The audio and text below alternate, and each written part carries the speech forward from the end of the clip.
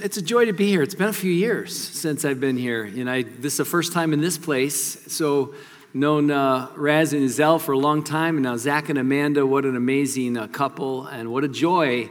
Listen, I tell everybody, when I came here, just from the couples conference to here, I feel like we're home. It's like just, you pick up, sit down with people, talk with them. I do that at our church, though. I'll see a strange, people I haven't seen before sitting at one of the tables, and I'll just sit down and say, oh, sorry I'm late. So what did I miss? Just kind of pick up a conversation with somebody, like breaking the ice, and it's always fun. Everybody has a story, and I hope that, some of my story will encourage you in the message this morning, and maybe to inspire you to be about, what God has for you, and realizing your significance in the kingdom, your place, and how you can be an encouragement and a huge blessing to many around. And who knows, a simple act of kindness. That's essentially my testimony. It was a simple act of kindness that got my heart. I grew up in the church, mainly because when my mom died when I was 4, my dad had left when I was 3, so my grandmother at the age of 60 took an early retirement. I think she got a whopping $17 a month from Woolworth or whatever it was, and then a little Social Security, and took us 4 kids in, my 3 older sisters and I. And but the thing that was unique is that she brought us to church. Up to that point, my mom was not a Christian. I found out later, just before she died, she did pray to receive the Lord, so I anticipate seeing her in heaven. But my grandmother took us to church, and I loved it. I learned the Bible. I memorized so much. I loved going to church, but when I hit 13, I didn't have a dad. I didn't have a model, and I just began to think, I don't really want to go to church anymore. And so I made excuses, and I was able to convince my grandmother. Little bit by little, I left off. And what a disastrous 5 years that was. I'd love to claim back, but God used that even in my rebellion. My brother-in-law, who really helped me, he was kind of a male mentor in my life, and I actually told him few years ago how much he meant to me, and I thanked him for that. I said, getting me smoking marijuana at 13 didn't help me, though, but in other ways, I was very thankful that I had a male leadership, and but that was my road. I started getting off the wrong track, but thankfully, I had a big brother of America, and he kind of inspired me to really get into sports. My first love was basketball, and then eventually became wrestling when I didn't grow tall enough to play basketball anymore. Then wrestling became my sport, and I excelled at it. And of course, I had to stay off drugs and I had to stay off all that stuff during season. But that became my God then. That became my goal. Everything was about winning. And I did achieve, ranked number 1 in the state of Michigan at the time, but ended up with a disappointing loss in the state tournament. Ended up taking 4th, blow to my ego. I still had a full scholarship at Michigan if I wanted to go, or Michigan State, and I ended up going to Michigan State because my friends were going. I didn't have good counsel, right? I would have had a much better engineering department in Michigan. But I go to Michigan State, get on the wrestling team, and I'm thinking now, all right, I'm gonna conquer the world. But what had happened that summer before, I went camping with some of my friends, and I had my dog Gretchen with me, and a beautiful little German Shepherd, and so we were out walking in the woods, and we got lost. And my dumb dog, come on, you're a dog, you should figure out how to get back. But we were lost, and I got afraid. I really got afraid. We were lost. I'm walking for hours. It's getting dark. And I remember I hadn't prayed in a long time, but I prayed, God, if you get me out of this, I'm going to come back to you.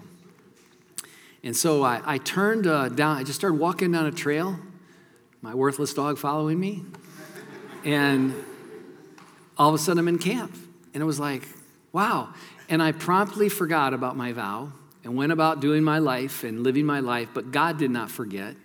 And so my first term in college turned out to be a disaster, and God sometimes ordains disasters for our lives in a good way to kind of arrest our attention. If you keep going down that road, it's not going to end well, so I'm going to make it painful now so you don't get to the end of the road, and I can arrest that development. And so depression set in. I was, the big guy on campus in high school. Now I'm just one of 40,000 students, a nobody, and getting beat up in the wrestling team. And I'm just beside myself, very depressed, almost suicidal. I was involved in all kinds of stuff in high school and almost even occultic things. But that term was very, very painful. And I'll never forget going to wrestling practice one day. And after getting beat up in the room, all the upperclassmen are, practicing on you. And I was doing good, but it was hard. And I come into the locker room, and this other guy, the same freshman as me, he seemed to be so happy. And I'm like, I don't know where that's coming from. So I said, why are you so happy all the time? He said, you really want to know? I said, yeah. And he goes, I'm a follower of Jesus. You should have seen me put on the poker face, like, I got to be cool, Oh, yeah, I know about that and stuff. But inside, I'm going, no, it can't be that. But on my way home from wrestling practice, that was it. That was when I finally surrendered and said, Lord, here am I. If you can do in me what I see in him, I want that. In fact, the Bible even gives us a scripture for that. It says, always be ready to give a defense asked of you for the reason of the hope that's in you. To be ready to give a defense for that. And a lot of times we think of this great big apologetic training, when really all it is somebody sees hope in you and they want to know where it's coming from. Where is it coming from? And that's what I asked. Where's that coming from? He told me. He gave me the reason. It was Jesus. And that's all I needed. All right, I want that. And that began my journey back in a wintry night of 1976 at Michigan State University, first term. And but I didn't know what happened to me at first. All I knew is when I come into my room at dormitory, the wildest thing happened. I had this mirror to the right, and every time I'd come in, I'd see myself to the right, and I got to such a self-loathing that I just hated my image. I hated what my life had become. I hated the depression. And I looked, and instead of hatred, I saw, it was weird, it was like acceptance. It was like I saw a person. I saw somebody there that was worth something. It was weird. And I didn't really put anything to it until I eventually got a knock on my door from somebody that found out I prayed to receive the Lord and wanted to get me involved in a campus group. And I couldn't say yes fast enough. Got plugged in, but man, I was raw. I was rough. Let me put it this way. I loved God for how he made me feel, just like a baby loves the milk of the mother, how that milk, and then you deprive that baby of milk, and that baby will turn on you, moms. You know what that is. But so I loved him for how he made me feel, and that first year was amazing. But then the Lord began to wean me, just like a child needs to be weaned from the milk so that the child is just content with the mother himself or herself. And so I began to go through these weaning things, and I didn't feel the Lord, and I was really getting upset and like a little baby crying, maybe God's not here. And we all go through that phase of learning how to not be so content with how the Lord makes you feel, but to see what he's doing in you and to be content with that. And eventually you get to a maturity where you're just content to be with him. And that's ultimately the goal, to just be content to be with him. So that was my journey. It started, and after a couple of years of going from chemical engineering to figuring out, Lord, I just want to serve you. I want to tell everybody about the Lord. I was involved in evangelizing and ended up going on a trip to the last term of my sophomore year. I went to England to study for that semester. And I went with my friend who knocked on my door, and I thought, man, that'll be so cool. But it became a desert spiritually. And I was alone most of the time. All the other students wanted to party, and I just wanted, Lord, what do you want me to do? So I'd hitchhike in the weekends. I'd go out in the mountains. I'd be praying, God, what do you want me to do with my life? Do I go back to college? Do I finish? I got a full scholarship. I don't want to waste that. But I feel this call. And my sister had been involved in California. They moved to California. She got involved with this new church called Calvary Chapel. And I thought, Calvary Chapel, I knew nothing about it, but somehow it just kept ringing in my ears. And I said, praying, Lord, do you want me to go out and get trained in ministry there? And I was out at a mountaintop my last week there in England, and I'm praying, God, I need to know. And I remember getting a clear picture of what he wanted me to do. I was so clear to leave the scholarship, leave that plan, go out and get trained in ministry. All my relatives thought I was crazy. You've got a full scholarship, you've got this opportunity. But some reason, I knew this was right. So I went out, and I later found out, because I'd forgotten my original vision. My friend who knocked on my door is now on our staff with his wife, and he's like a prayer warrior, and he reminded me, he says, you don't remember, do you? When you came back from the mountain, and the professor, this Jewish professor said, so what are you going to do the rest of your season, the summer? And I raised my hand, I said, well, I'm not going back to school. I'm going out to Southern California. I'm going to get trained in ministry. I'm going to start a church that's going to be bigger than John Stott's in England. And I'm going to start a radio station. And I'm all this bravado stuff. And my friend was like, oh, God, shut him up. Oh, this Jewish professor thinks he's crazy. Oh, my gosh, these people think he's nuts. Please shut up, Lloyd. Shut up, And I'd forgotten that because my 4 or 5 years out in California, the Lord beat it out of me. Let me put it that way. Any ambition I might have had personally, I learned true ministry with Raul Reese, and it was one of those things where it wasn't about me. And eventually the Lord gave us a call to go out to New Jersey. I had met my beautiful wife, who's sitting right back there with the hair, you can't miss her. And that's how I find her in the grocery stores. Where'd she go? Oh, there's her hair. But we met, and that was a miracle too. And we had 2 little, kids, and we in tow went out to New Jersey in 1984. So I've been there 38 years. Started a little Bible study, it grew, and again, I totally forgot about the vision, but one by one, my friend kept calling me, how many people are in your church? I go, why do you want to know? I'm not going to tell you how many people are in your church. I don't care how many people are in the church. I don't care about that. If there's 10 people the Lord gives me to minister to, I'm going to minister to them. But he kept bugging me. So I tell him, okay, there's this many, and he knew the vision that he remembered that I'd said, and he says, oh my gosh, it came true. The church has grown. And then we got a radio station, and then he was like really freaking out. He goes, that was true too. And eventually, he told me this vision, and I'm thinking, wow, God did what he said he was going to do, even though he had to kind of knock me out. So I didn't have to think of anything. It was not about me. It was about him. So that was a little bit of the story. So coming out to New Jersey, having a passion just to pour into people, and it's been... Well, let me put it this way. This nice California kid going to New Jersey, that was culture shock. Any people from New Jersey? All right. What are you looking at? I know you're not looking at me, Forget about it. I know that's more New York, but a lot of them moved to New Jersey. And any New Yorkers here? All right, come on. All right. New York's in the house. Well, listen, I was this innocent, on fire, guy for the Lord, but man, it was like a culture shock. It's like, you boys look like some nice boys. We'll take care of you. It's no problem looking for buildings. And one of my favorite ones was, this guy comes up after service. Now, we were looking for land. We were going to go before the township for this one piece of property. And I mentioned that. And a guy comes up afterwards and says, listen, Lloyd, I don't come here, but my wife, she thinks you're beautiful. And when you go before the township, give me a call. We'll bust a few horns. We'll get you in there, no problem. So I'm thinking to myself, am I going to be delivering money in paper bags somewhere? I have this number. I'm afraid to call it. I don't want to trust in the arm of the flesh. So I threw the number away. But it was years later when I was I think it was in Miami. I don't know if it was in your marriage conference or somebody else, but I had mentioned this story, and a guy comes up to me and said, that's really funny. You sounded just like my father. I goes, what was your father's name? And that was him. And he says, yeah, my mom went to your church. My dad didn't. I said, well, tell me, would I have been delivering money in paper bags, And he goes, no, he would have helped. He was an honest businessman. And I'm like, oh, man, we could have got that building. But the Lord knew if we'd gotten that building, it would have been too small for what he was doing.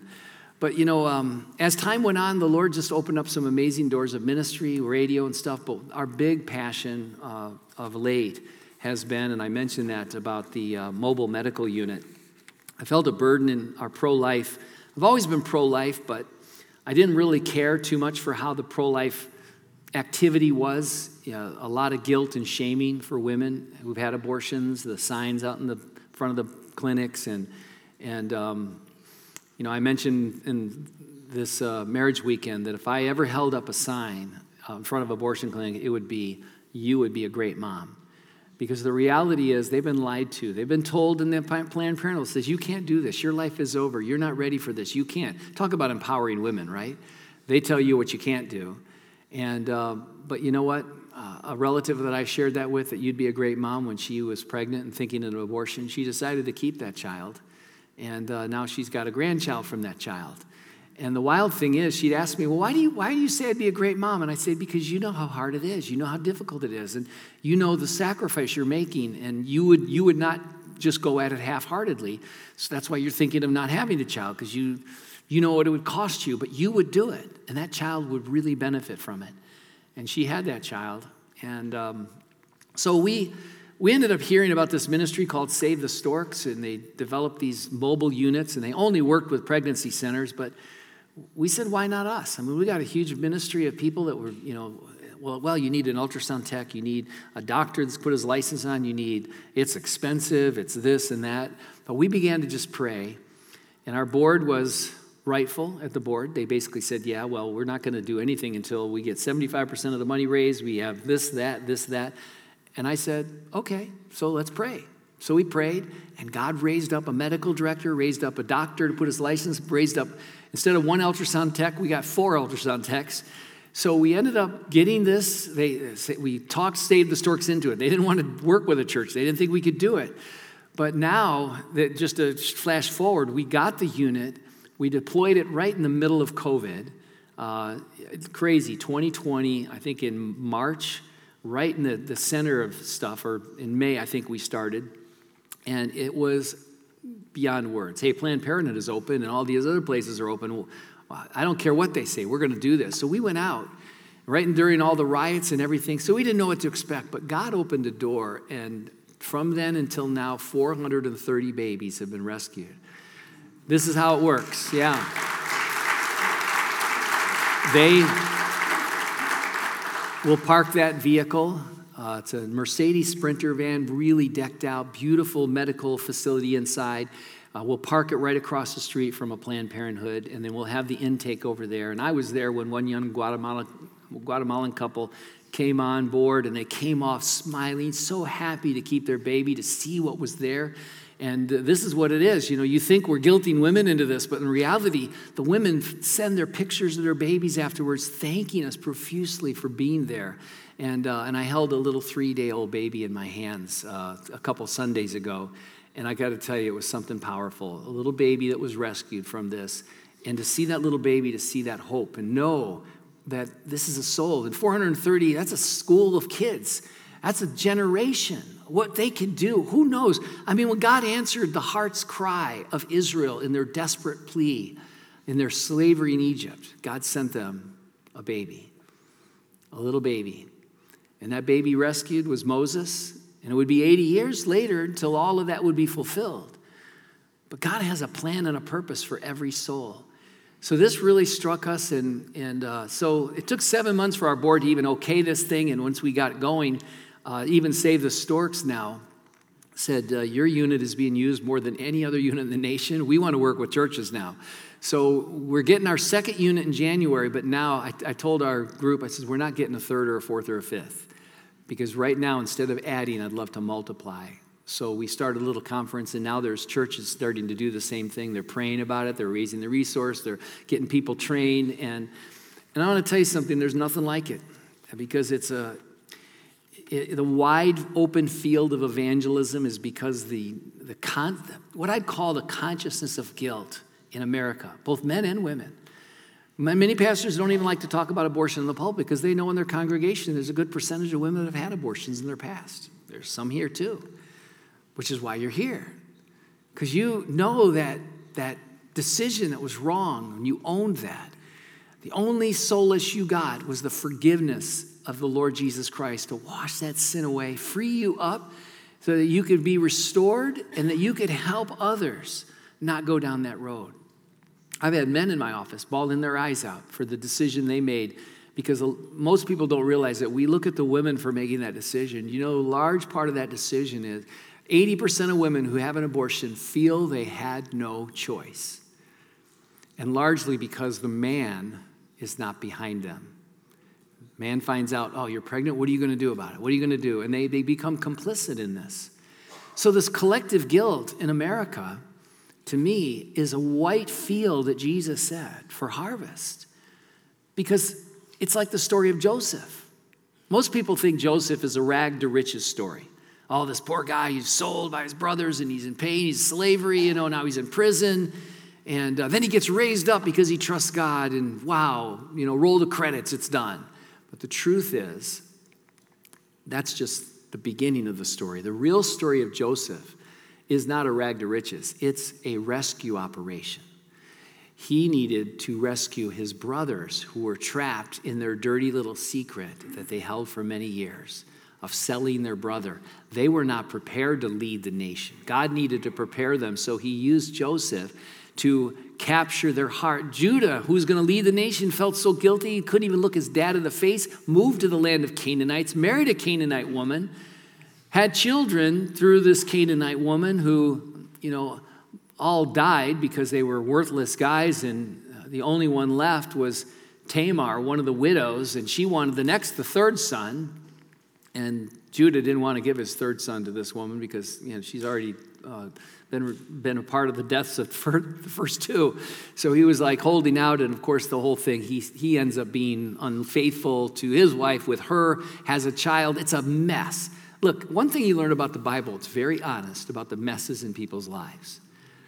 And so Joseph, he's now raised up. The famine comes.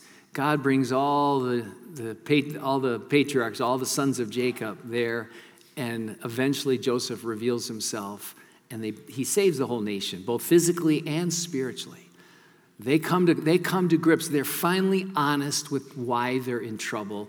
They said it's because of what we did to Joseph. And listen, are you holding anything in your own heart? Any guilt, any sin that you're guilty about and you feel like you got to beat yourself? I mean, young people especially, they have no place to go with their guilt. They cut themselves, they harm themselves, they don't know how to deal with the shame and the guilt. And man, the Bible, God gives us his grace through his son, Jesus Christ, who died for us. You shouldn't be carrying around this guilt. Come freely. Believe in the Lord Jesus Christ, and you will be saved. And this is the message that we have to the world. But we've become kind of quiet as a church. This culture is whirling around us. It seems bigger than anything. What the Bible says, the nations are a drop in the bucket. They don't even weigh as dust on the scales. All these rich, powerful elite. Do you know all the world governments, from the Assyrian Empire to the Egyptian Empire to the Babylonian Empire to the Persian Empire to the Grecian Empire to the Roman Empire? What do? We visit their ruins. They don't exist anymore. That's the shelf life of sin. And it's exactly where our nation is going. We've been the most powerful nation in the world, and now we're a byword. We're a laughingstock to the world. And we're on decline. And these rich, powerful people, now the end times world government will be the most powerful. But you read the fine print? 7 years is the extent of their kingdom. When the Antichrist takes over, 7 years later, he's toast. So what do we put our trust in? This whole world looks so powerful. It's so intimidating. I mean, the education, look, you can see the Marxists march to the institutions in our own nation. They've taken over education. They've taken over media. They've taken over corporations. It's all through our nation. We shouldn't be surprised. This is the way the world is going. But I believe as Christians, we have a great, powerful answer to all of these things. So that was my introduction to jump into the scriptures. I'm sorry about that. It's my wife's fault. She actually comes up. I don't know if you saw her come up. She says, honey, there's a lot of young people here. You should share a little of your testimony. So I had to share because, a happy wife is a happy life. We learned that, I think, in the conference. Turn to 1 Corinthians chapter 1. 1 Corinthians chapter 1. Once you start on the glorious path of salvation, beginning at Calvary, many amazing things happen. However, you still have a lot of old data.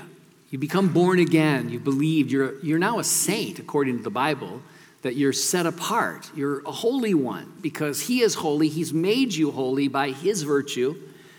But you still live in this old body, and you're waiting for that redemption. One day you're going to get your new body. In the meantime, we're here on this planet Earth for a purpose. And we've inherited our salvation, and why doesn't the Lord just whisk us off to heaven? Because he uses people, he's commissioned us to bring the gospel, to reach others, to influence others. My whole life is whatever I can do to influence people to just take another look at Jesus. Because that was my story. I grew up in the church, so I didn't think the answer was there. I'm looking at all these other philosophies. But that one guy influenced me to take another look at Jesus. In any way you can while you're here. Now, the truth is that in order to go from this salvation that we have in Christ to the next, if that's the most important thing, right? It is. Your name is written in the book of life. Your name is written there. You are saved. When you breathe your last, you're going to be in heaven forever.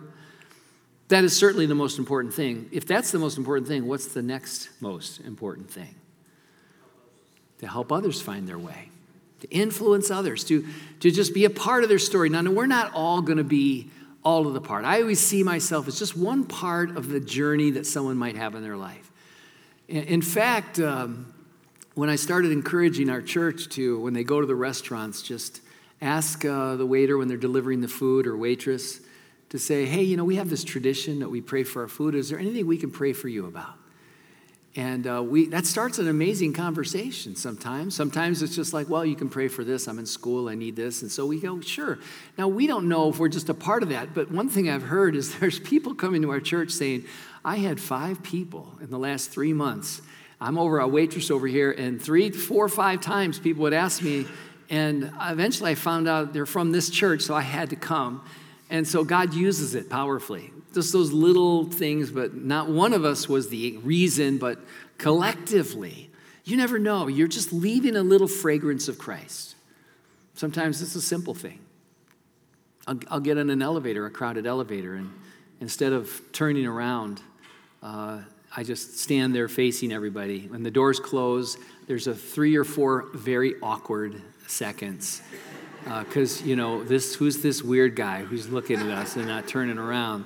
And I'll just wait till it's awkward. I feel that for a few seconds, and I'll say, I suppose you wonder why I gathered you here. And they have that same reaction. I'll say, I'm just messing with you. Where are you guys from? Where are you from? I just broke the ice. Now I'm finding out where they're from, and I've got 30 seconds in an elevator, so I'm not going to give the gospel, but I'm going to see them in the hotel. Hey, you're from Minnesota, aren't you? And I'll begin to, so tell me about Minnesota. And you just show an interest in people. And the next thing you know, they're asking you why you're there. Well, I'm here at a Christian conference and kind of a little fishing, a little nibble out there. If I get a nibble, oh, what church is it? And then you go to the next step. And sometimes I found I'm just a part. They don't want to talk anymore. And you know what I do? I respect that. I don't push it because I know I'm just a part of the journey. In fact, when I was at that point of believing in Jesus, I remember vividly, what would it mean to become a Christian now?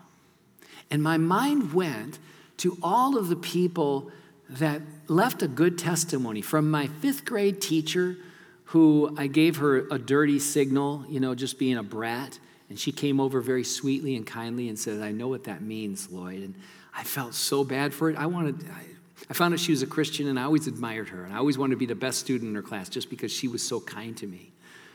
And then it was the guy, of course, in the wrestling room. But there was another time I was hitchhiking to a wrestling meet from Jackson to Detroit. And this van picked me up. I remember it was a white van. There was a family in the van. And they started telling me about Jesus. And I'm like, I was not interested. And I let them know. That's good. I changed the subject. And you know what they did? They respected me. They started asking me about my wrestling and this and that. And I remember getting off and I'm thinking, wow, what a nice people. Now, here's the thing. When you tell somebody about Jesus, when you bring up the subject, they're in the back of their mind, they're thinking, if I believe what you're saying, I'm going to be like you. Do I want that? Now, that's a sobering thought, which is why we have all the letters of the New Testament. And Corinth especially. Corinth is a lot like American culture. Wrapped up in paganism, wrap a bow around it, wrap it up. This is where we are. It's a pagan culture we live in right now, which is why they can't define men or women or boys or girls or gender. And there's all sorts of confusion because we've gotten away from a biblical framework completely.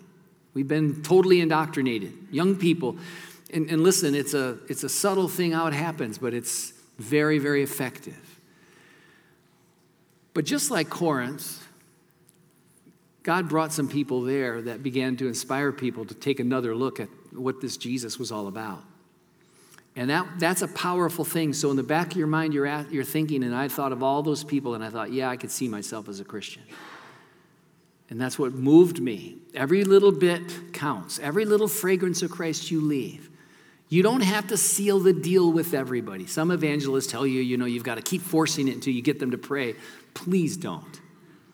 Leave the respect, because when Jesus said to that rich young ruler, remember, the opportunity to follow him, go sell all you have and follow me.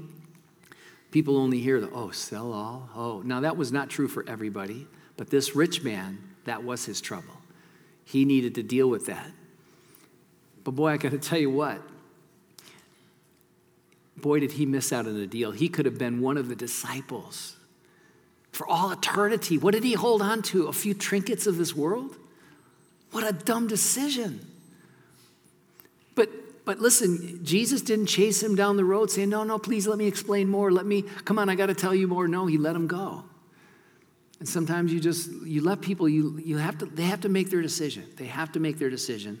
But you can be that fragrance of Christ that they'll think, wow, even though that guy tried to tell me about Jesus and I rebuffed him, he was very respectful and very nice. File that in the back of their mind. The next time somebody says something, next time trouble they go through, they're going to think, you know what? I could see myself becoming a Christian. Christians are the number one reason why people become Christians. But be careful. They're also the number one reason why people don't, many times. The bad examples, the bad witness. So that's why we have the New Testament. That's why we have the epistles. Paul's writing to a group of people, and he says, Paul the apostle, by the will of God, and Timothy, our brother, he's the apostle of Jesus Christ, to the church of God which is at Corinth, with all the saints who are in Acacia. Grace to you and peace from God our Father and the Lord Jesus Christ. Typical greeting in a Greek letter. And then he goes on and basically says, blessed be, and you know what? Here's one problem. I'm in the wrong book. I'm in 2 Corinthians. That really will throw me off. Very similar opening, so it threw me for a second. Wow. Who did you get to speak here? Zach? So Paul called to be the apostle of Jesus Christ through the will of God, and Sosthenes, our brother, to the church of God, which is at Corinth. So very similar opening. To those who are sanctified in Christ Jesus, called to be saints, with all who in every place call in the name of Jesus Christ our Lord, both theirs and ours. So this is an identifier of who you are. You are the church at Miami in Christ. Your destination, or your position is in Christ. You're at Miami. And this is who we are, set apart as we have believed. We've called in the name of Jesus, which is synonymous with believing in his name. The name of Jesus, because he will save us from our sins, because he considered us valuable enough to die for us, and there is no way we can save ourselves. Those are the three things we learned about the name of Jesus. That's why Joseph was told, don't be afraid to take Mary. You're going to have the Son conceived of the Spirit. His name will be called Jesus, for he will save his people from their sins. That tells us sin is the problem. It tells us you are worth more than you realize. How do you know what anything is worth? By what somebody's willing to pay for it. What did somebody pay for your soul? He laid it all on the cross. But it also tells us that we can't save ourselves, because if he could, he would not have had to come. And the number one religion in the world, let me tell you, and this is why it's hard to speak to people about their need for salvation, because The number one religion in the world is salvation by works. That is, if I'm basically a good person, I'll make it in. No, there's only one name given among men under heaven by which we will be saved, and that is the name Jesus Christ. Jesus the Messiah. He paid it all. And when you call upon his name, you are now set apart for his purpose. And then he says, grace to you and peace from God our Father and the Lord Jesus Christ. Now, this is an important picture because this picture of grace this opening greeting just tells it all. The picture of grace. What does this imply? It implies that if you want to have the peace with God, you're going to need grace from God. Grace is his gift rather than your earning it. But let me say, it's so easy to trip up and fall back into this works-based thing where God's not happy with me right now because of what I did last night. And I'm in church and I don't know if he's going to look at me, and I didn't even know if the church was going to fall down when I entered it because I don't deserve. And you get into this pagan, because it's all paganism. Pagan thought is that you need to pay for your sin. You need to go to church and do penance. You need to do something to pay for your sin. That is not a biblical concept. That is a pagan concept. That's why the pagans would cut themselves, and that's why they'd offer those elaborate sacrifices. They'd offer up their own babies, to please the gods. But we don't need our sacrifice. We trust in his sacrifice. By his grace, that's how we have peace with a perfect God. I mean, think about it. If you think you can save yourself, I just would ask somebody, well, how good would you have to be to stand before a perfect God? Would you be happy with 99%? If you were 99% good, would you think that's pretty good?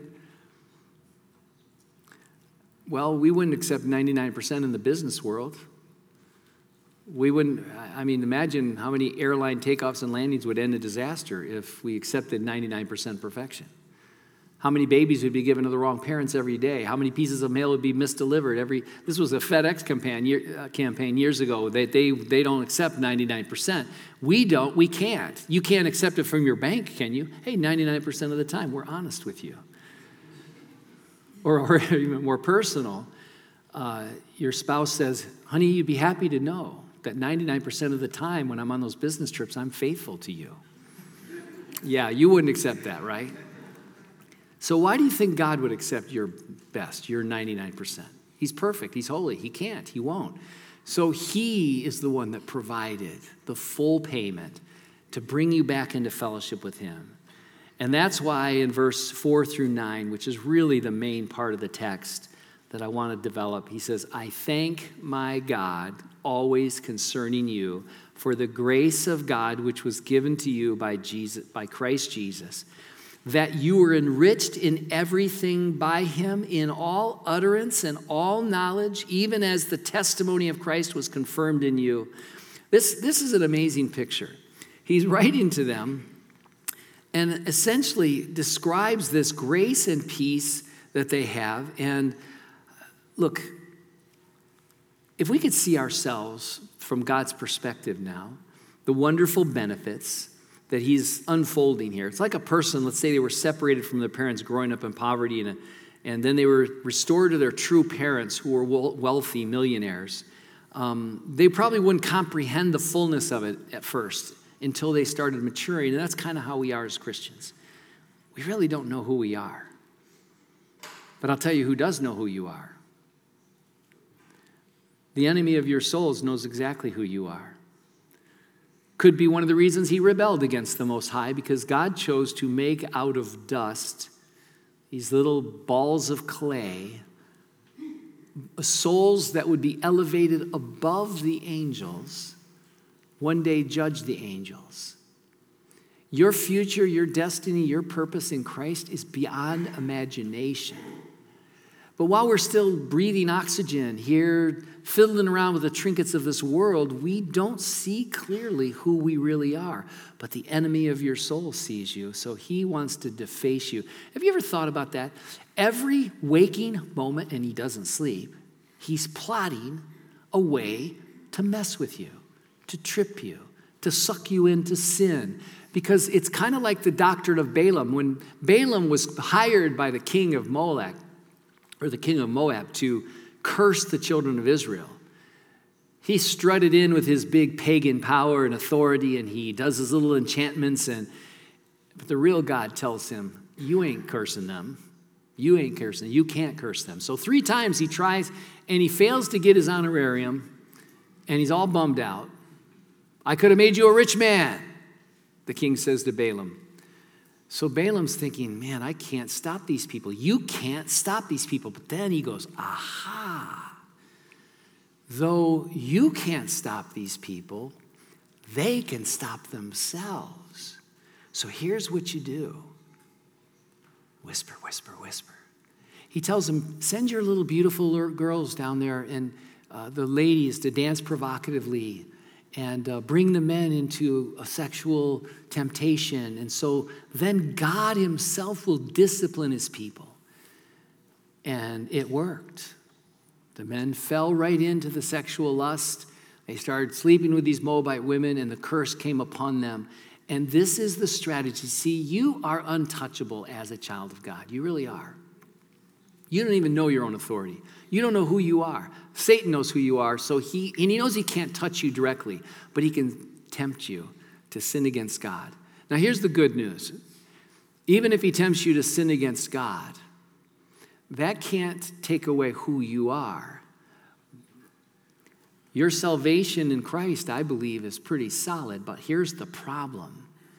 The very most important thing after your salvation is now impossible to impact anybody else.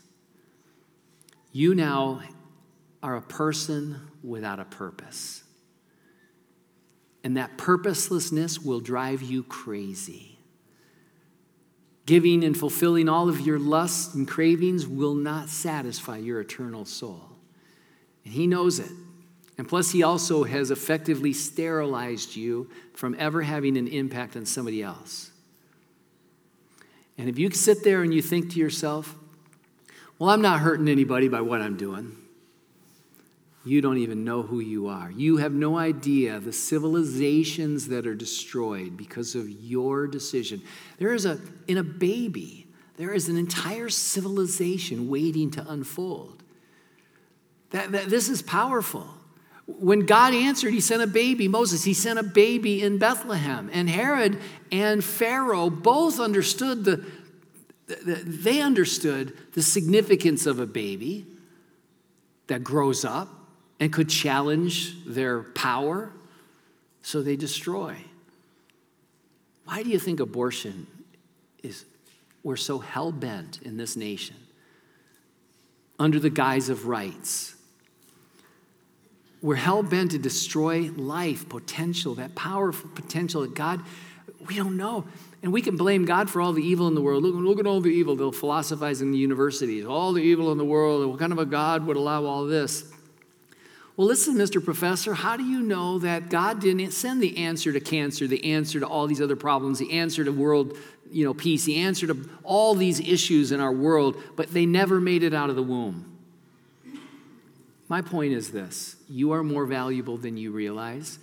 The potential in you, which is why the enemy wants to derail you, which is why Paul writes, you should be really encouraged, actually, to know, because a lot of people talk about the early church. Oh, we got to get back to the early church. Early church is so cool, and we're so far from the early church. Well, listen, the early church, this church, Corinth, had Paul as a pastor for 2 years. They had all of the work of the Spirit, all the gifts of the Spirit, but Paul has to write them about 5 big issues in their life that's totally messing them up. So it should encourage you that even this church needed to be corrected. We all need correction. We all do. There are times I need that insight, the Holy Spirit convicting me about something, or my wife telling me something I've forgotten, or some good friend that's willing to speak the truth in my life because they love me. And God loves me. So I don't want to be in a place where, as he writes, He says that you were enriched in everything by him in all utterance and knowledge. I mean, they really prided themselves in Corinth about utterances and speeches and the oratory. And, in our culture, we see the same thing. All the clever speeches. And, I mean, you could spend hours on TikTok or YouTube or Instagram and all the clever things out there and the oratory and very brilliant minds, but most of them have never been cross-examined. Professors I listened to, they sounded like, wow, they knew their stuff. But as soon as you learn a few more things to question them, they fall. I had a humanities professor at Michigan State. I'm a baby Christian. I know very little, but I'm learning the Bible. And I started asking him questions. He started going through his humanities version of Paul the Apostle and the Bible. And I'm like, well, that's not right. I raised my hand. Instead of him being annoyed, he was one of the few professors that actually appreciated the challenge. I inspired some other Christians to, question, but I ended up playing racquetball with this guy regularly. And it was like wild how God opened a door. Other professors wanted to hang me out to dry. I got publicly ridiculed by one professor and mocked me. And I had some other crazy professors, but that's another story. Point is, everyone sounds intelligent and right until they're cross-examined. And that's why when you know the Bible, you know the truth. You can test everything. And so all their utterances and knowledge that he wanted to enrich them in the truth of God would far surpass the Gnostic knowledge, the fake news, the fake knowledge, all of the ways that people are manipulated. And he wants to equip them so that they have the testimony of Christ confirmed in them. That is what Christ has done for them. So that you come short in no gift, verse 7, eagerly waiting for the revelation of our Lord Jesus Christ, who will confirm you to the end, that you may be blameless in the day of our Lord Jesus Christ, and God is faithful, by whom you are called into the fellowship of his Son, Jesus Christ our Lord. Now, I don't know what time I'm supposed to end, so you better give me a signal here. Is there a signal there? Is it 12:30? Let's see, what time do we start? I'm not sure. I think probably I'm already supposed to be done. So here's where I want to finish with this. We live in a very challenging era. Not unlike the pagan era of Corinth, except there's a different way that people were intimidated. They were intimidated by the Greek philosophers then. They were intimidated by these very tedious speeches of the knowledgeable ones. They were intimidated by the pagan worship and the prostitutes. I mean, literally, it was the sexual freedom in Corinth was off the charts. But now we're intimidated with a little bit more challenging things. With big tech, with AI technology, people don't realize that, and a lot of, you'll hear people say, oh, that's just a conspiracy theory. Well, now they can't say that because a lot of this stuff is coming to pass, just as was predicted. The New World Order, the Great Reset, the whole stuff, look, this social engineering, everything that's happening is carefully calculated. Again, this powerful eventual world government, if this is indeed it, because, listen, we could actually have a reset button. In the 80s, we thought, man, this is it. We thought the Lord's coming back. Russia's ready to attack, and the Cold War is crazy. And the Lord gave us a reprieve. And then it got a little more crazy at 9/11. Everybody thought, is this it? Is this Babylon? The Babylon, everything's in place. And then it kind of died for a while. It was like a birth pain. It came, and then it sat down, and another one came, even worse, and another one came. And this could be another, getting close, and then dies down. In fact, almost every generation has had something that made them think this could be it. So this could be it. Or we could have some sort of a reprieve, but the challenge is there's nowhere to hide in the pervasive technology that listens to everything we say. Every time you do a search, there's an algorithm that biases. Actually, computer technology is so vast, it knows all about you in a second and can profile you, put you in a category, and it won't give you something shocking because you won't believe something really outside your view. It'll just give you something a little bit that way, and you begin, and here's the subtlety of these types of things.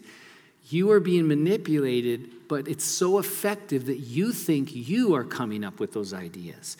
You've searched and you've done your research and you think you concluded this opinion when all you did was get manipulated to believe a certain thing. This is how sophisticated this is. Can I say, you can't trust. I mean, the stuff listens to you. You can't trust media. You can't trust. Now, they tell you, oh, you can't say to people, you can't trust the news. You can't trust this because we'll fall apart. Well, the point is, you can only trust the Word of God and test everything with that.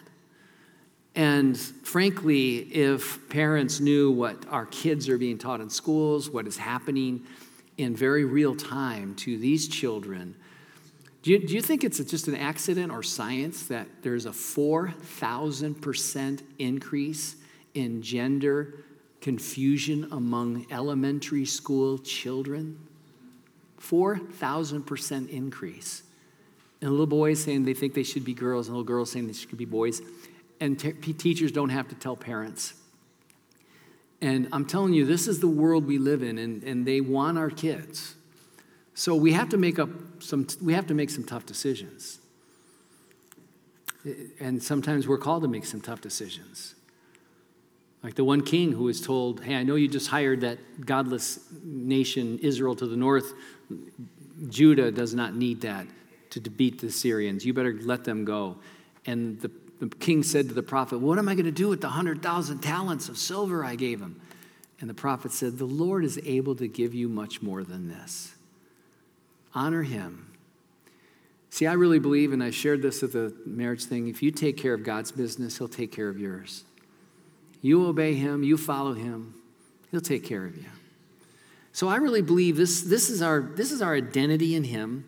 This is where we should be, coming short in no gift that why do we get gifts? So that we can shine? No, so that we can serve others. And we're looking for his return. So listen, I don't know about you, but I'm planning for a lifetime. But I'm living like the Lord could also come back tomorrow or today. I'm saying, Lord, I'm looking up, but I'm also planning for a lifetime. Because only the Lord knows when he's going to return. So lies are a fragile thing. Jesus came to bear witness to the truth. My encouragement to you is know his truth. Seek after wisdom. Treasure it like a treasure. Know the only place you can safely get it is in the Bible. Test everything with the scriptures. And as you grow in him, I'm going to tell you something. The wisdom the Lord will give you, you'll be more knowledgeable than the ancients, more knowledgeable than your teachers. You'll have insights that you wouldn't even imagine. And you'll have conversations and divine opportunities all around you. And you know what? Maybe your lot is to just influence that one soul in college that believes in the Lord, goes on to be a pastor, starts a church, has a radio station and outreach and ministry. And because you are faithful to show that kindness to one person, you have made a huge difference in the kingdom.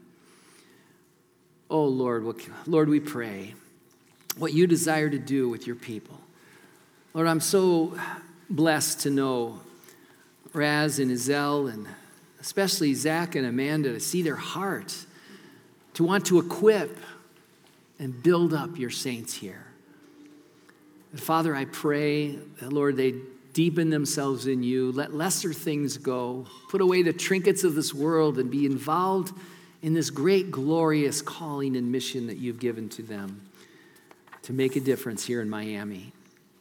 I pray for any here that perhaps they haven't yet called on the name of your son, Jesus. Lord, maybe they came with a friend or a family member. I pray that they'd settle that business with you before they go and believe on your name, that only through your sacrifice on the cross can they have life. In Jesus' name we pray.